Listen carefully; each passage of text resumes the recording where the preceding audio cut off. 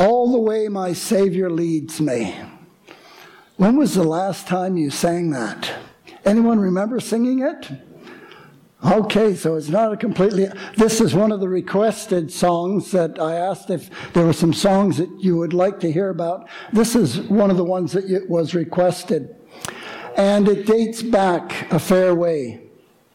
But it's an interesting theme, isn't it? All the way my Savior, what? Leads me. What sort of a picture does that paint in your mind as you think of it? If you were all given a blank sheet of paper and this was a Sunday school class and I say, I'd like you to paint a picture that really shows how you feel about this. What kind of picture would you paint? What would you reach for first? The red crayon, the green crayon, the black crayon? What color would you reach for first? Would you start with a sky? Would you start with a horizon or perhaps some trees? Or would you start by painting a picture? What would you start with? Where would you start? Any suggestions? Yellow. Yellow? Okay. We got some nice light. And what are we going to add to this painting? A mountain. A mountain? Sounds good. Blue skies? Okay. It's getting to be really good. What? We've got Jesus in there? Okay. So now we've got the scene of creation. And into creation, we now have a picture of Jesus. What else do we need in this picture? A pathway. Okay, we've got a pathway. And what else can I add to my picture? Water? We're still missing one thing. You. That's right. And I hope it looks like a picture of you either walking towards Jesus or following him. Because in so many pictures in our lives, Jesus is there, the light is there, creation is there, everything's in place, but we're facing away from Jesus, or we're walking away. And some of our decisions do that to us, don't they?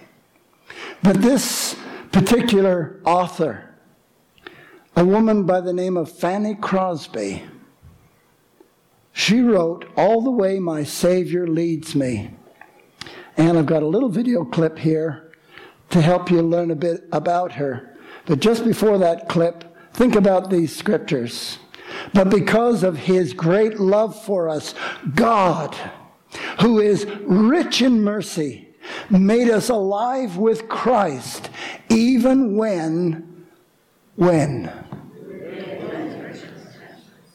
Boy, I tell you, when you're dead, that's a good time to be made alive, isn't it? And that's what God seeks to do in us. And it is by what? Grace, God's undeserved favor, that you have been saved if you have put your faith in him. And God raised us up with Christ and seated us with him in the heavenly realms in Christ Jesus. How secure is that? To know that my soul, my eternity is secure. It is seated with Christ already in the heavenly places. In order that in the coming ages, he, that is God, might show the incomparable riches of his grace expressed in his kindness to us in Christ Jesus. How many times have we seen the name of Jesus mentioned in just these few verses? That's why we needed a picture of Jesus on that painting we just made. And we need to be looking at him and we need to be following him, don't we? For it is by grace you have been... Let's read this together. For it is by grace you have been saved through faith, and this is not from yourselves. It is the... Not by... So that... For we are... Created... Why? Which God prepared in advance for us to do, if we make the decision to do them. And that's the wonderful thing. Will I make that decision? Blessed Assurance is one of the most beloved songs in the United Methodist Hymnal, and the person who composed this classic is credited with writing 8,000 hymns in her lifetime. All this despite losing her sight 6 weeks after birth in 1820. Fanny Crosby was not held back at all by her blindness, and probably by the words of her poetry and hymns helped more people to see and know and experience Jesus as anybody with 2 working eyes and 20/20 vision. From the age of 15, Crosby attended the New York Institute for the Blind and later joined the faculty and met her husband there. Alexander Van Alstyne, blind himself, was supportive. He often transcribed his wife's poems since Crosby could not write and composed the lyrics entirely in her mind. Crosby's writings never brought her wealth. She was often paid just $1 or $2 per poem, with the rights to the songs being retained by the composer or music publishers. At one point, the songstress was destitute, but Crosby wrote in her autobiography that the songs were God's work and not for profit. Any royalties were often donated to the mission work she championed with immigrants and the poor. Pass Me Not, O Gentle Savior was penned while Crosby was working in prison ministry. Pass me not, O gentle Savior. In 1850, the poetess experienced a conversion at Chelsea Methodist Episcopal Church in New York. Crosby was drawn to the denomination's work with the marginalized. Rescue the perishing, care for the dying. Rescue the Perishing was written one night after Crosby prayed with men at a city homeless shelter. Crosby's songs spoke to social issues of the day, including the temperance movement and the campaign against child labor. Her writing process always started with a prayer, and she sometimes composed 6 or 7 poems a day, setting a personal goal of winning 1 million people to Christ through her hymns. Crosby said many times, "Don't waste sympathy on me. I'm the happiest person alive." She passed away in 1915 at the age of 94. Her life was her hymnody. At the rate at which she wrote, she didn't have time for much else. It was her passion.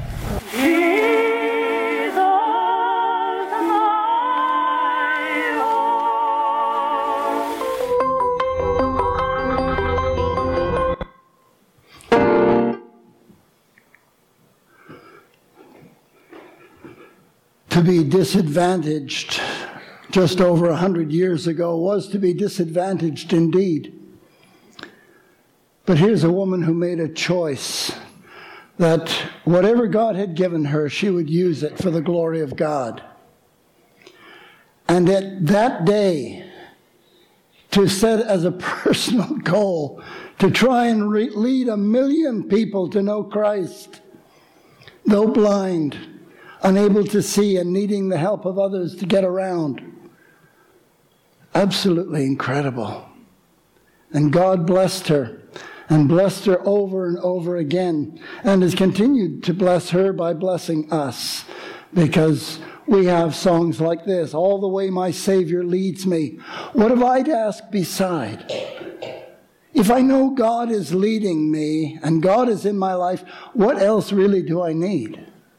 Can I doubt his tender mercy, who through life has been my guide? Heavenly peace, divine comfort, here by faith in him to dwell. For I know whatever befall me, Jesus doeth all things well. For I know whate'er befall me, Jesus doeth all things well. Now, is that a statement of faith or what?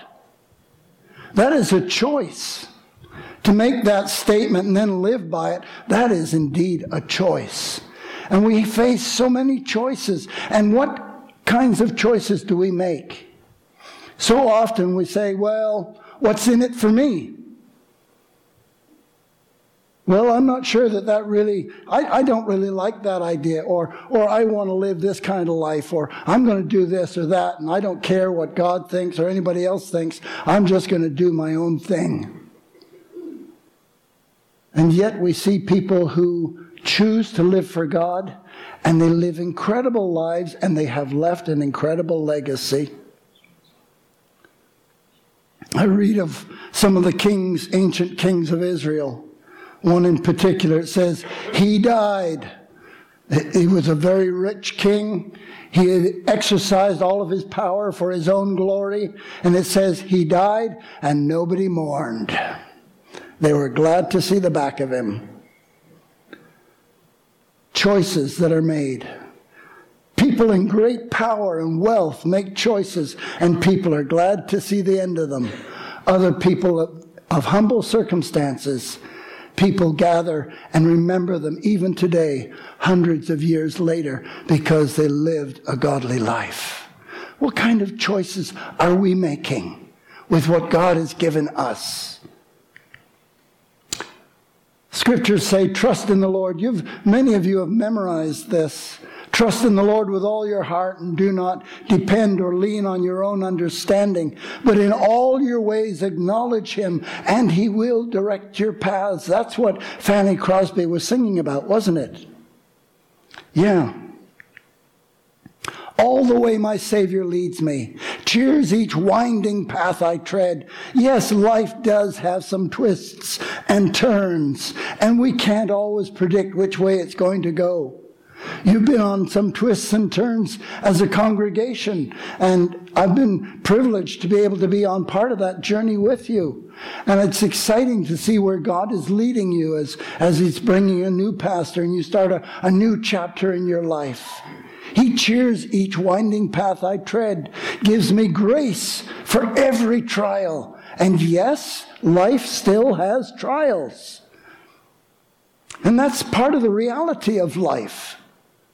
But we face those trials by walking with Christ. He feeds me with the living bread. We'll be celebrating communion shortly.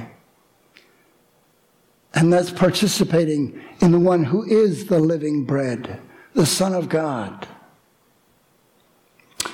Though my weary steps may falter and my soul athirst may be, gushing from the rock before me, lo, a spring of joy I see. Gushing from that rock before me, a spring of joy I see, painting a picture of Israel in the wilderness where they were dying of thirst and God caused water to come out of a rock and the people were fed. And we're told that Jesus is that rock and he is the living water. Jesus spoke to a woman at a well, a woman who was not respected in her community and who came out at a time of day to avoid meeting anyone. And Jesus met her. And he said, could you give me a drink of water? And she was surprised. Why would you, a man? Because in those days, men would not speak to strange women. And strange women wouldn't speak to strange men. But he said, would you give me a drink of water? And though surprised, she said, well, I'm surprised that you're asking me. And then Jesus said to her, if you knew who is speaking to you, you would ask me, and I would give you living water. And she was again astonished. She said, well, you have nothing to draw with. And then he revealed to her what we don't see revealed really plainly to anyone else. To other people like his disciples. And Peter, he said, who do you say I am? And he tried to draw it out of them. The religious leaders would say to Jesus, tell us plainly who you are. But to this woman, he said, I am the Messiah.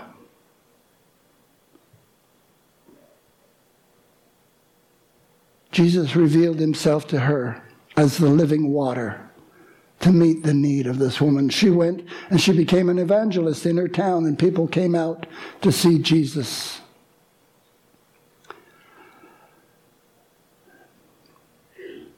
Are you happy? Are you content? What would it take for you to be content? Can you be content with what God has given you today? Even with whatever you consider to be a disability or a challenge or a pain? or an annoyance or a very real need. The apostle said, I've learned to be content whatever the circumstances. Circumstances don't need to change for me, he said, in order for me to be content and have God's joy. We always seem to be in our society saying, well, unless I am this, or unless I have that, or unless I become this, or unless I become that, I can't be content, or I can't be fulfilled. My fulfillment lies in having this, or buying that, or getting this, or becoming that. We look to everything except God and wonder why we are continuing to be frustrated and unhappy. God says, look to me. I am the author of joy. I am the one who can give you what you need. Paul says, I know what it is to be in need, and I know what it is to have plenty, and I have learned the secret of being... Boy, it's hard to say that, isn't it? I have learned the secret of being content in any and every situation. And folks, if you have to change something about yourself in order to be content, then you aren't looking at the right thing. Whether well-fed or hungry or living in plenty or in want, I can do all this, or I can do all things through Christ who gives me the strength. I can live with my circumstance, even if I'm born blind, or even like a young woman who dove off into the water and broke her neck and was a paraplegic and is a paraplegic to this day and lives out of a wheelchair with the help of another person and has become an individual who has written songs and become an inspirational speaker and begun a ministry to the disabled around the world. Anyone know her name? Joni Eareckson Tada. Are you as disabled as she? Are you as challenged as she? But she is saying, I can do all things through Christ who strengthens me. Her focus was shifted from herself, a beautiful young woman, full of life and full of potential. She could have spent the rest of her life in tears and bitterness. But instead, she looked to Christ, and Christ has given her a ministry that most of us could only dream of. I can do all this through him who gives me the strength. All the way my Savior leads me, says Joni Eareckson. Cheers each winding path I tread, gives me grace for every trial, feeds me with the living bread. All these things he does for us. Oh, the fullness of his grace. Perfect rest to me is promised in my Father's blessed embrace, where my spirit clothed immortal wings its flight to realms of day. This my song through endless ages, Jesus led me all the way. That would be our song at the end of the path, when we see Jesus and we've lived for him and know that we are content because he has given us all we need, and now he has brought us to dwell with himself. What a song that'll be in heaven, because our citizenship is in heaven and we eagerly await a Savior from there, the Lord Jesus Christ, who by the power that enables him to bring everything under his control will transform these lowly bodies so that they will be like his glorious body. Doesn't matter whether you're trying to gain weight, lose weight, put on muscle, lose muscle, whether you're trying to be more manly or more womanly, it doesn't matter what you're trying to do. When we see him, we will all be changed, and we will be like him, for we will see him as he is. I just want to close this portion by having you think about a couple of fellows who lived in difficult circumstances. They've been taken captive by an invading army. They've been taken away from their homes. They had seen their homes destroyed. They'd seen all their wealth taken away from them. They were probably dragged naked from their home to their new country. Barefoot, hungry, not knowing if this would be the day they would die. They were dragged off as prisoners, forced to learn a new language, wondering what would come next, feeling that they had absolutely no power over anything. And then they were made students in the court of a foreign king, learning this foreign language, eating foreign foods. And King Nebuchadnezzar, who was the king over Babylon in those days, made a decision that everyone would have to follow. And he made a statue of gold, 90 feet tall, 9 feet wide, set it up in the plain of Dura in the province of Babylon. And he sent messengers to the high officers, officials, governors, advisors, treasurers, judges, magistrates, and all the provincial officials to come to the dedication of the statue that he had set up, and declared that they should come before this statue. And when they were there, a herald would shout out, and all the people, everyone who was gathered from whatever race or nation or language, that when they heard the sound of this orchestra he had gathered, that they would have to bow down and worship this idol. And these powerless young men demonstrated that they had one thing: faith in God. Powerless had one thing: faith in God. And they said, well, the king said, anyone who refuses to obey will be immediately burnt to death. They'll be thrown into this oven that he had set up for the occasion. Barbecue. Barbecued people, if you don't do what I tell you. So the music began, and the statue was there, and the moment had arrived. And now they have no choice but to bow down. But some astrologers went to the king and informed on the Jews. And they said to King Nebuchadnezzar, and it never seems to fail that whenever there's a difficult situation, there'll always be someone who will come along and say, you know who isn't doing it?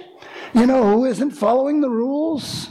There's always going to be someone who wants to stick it to someone else, and who takes great joy in someone else's misery and want to elevate themselves by putting someone else down. Well, long live the king. If you're going to be nasty, always start by complimenting the person who has the power to help you be nasty, right? That was their motto. O king, you've issued this decree that everyone have to bow down and worship. And O king, you wonderful king, you're a beautiful king, let me kiss your hand again. That decree also states that those who don't obey must be thrown into the fire. Did I tell you that you were a wonderful king? But there are some Jews, Shadrach, Meshach, Abednego. You put them in charge, and I really would like their jobs. But you put them in charge, and they're not paying attention to you because you're such a wonderful king. And they refuse to worship your gods and do not worship the gold statue that you have set up. Folks, here in Canada, there are gold statues that are set up. There are standards that our nation sets that are ungodly standards. There are things promoted on the television that are ungodly things. There are things in the books you read that are ungodly things. And even though everybody else is singing to the world's tune, God is asking, will you be like these three? And say, this far I cannot go. I cannot bow down to these things. I will not bow down to these things. But wait a minute, there are consequences. If I don't do what I'm being told to do, if I don't believe what they tell me to believe, if I don't act like them and dress like them, there will be consequences for me. I won't be popular, or I may not get a promotion, or I might not get this job. There will be consequences. They refuse to worship your gods. And Nebuchadnezzar flew into a rage and ordered that Shadrach, Meshach, and Abednego be brought in. And when they were brought in, he said, "Is this true? Do you really refuse to worship and serve my gods that I have set up? Who are you to defy me? I will give you one more chance. And if you refuse, that's it for you. And then what God is going to help you?"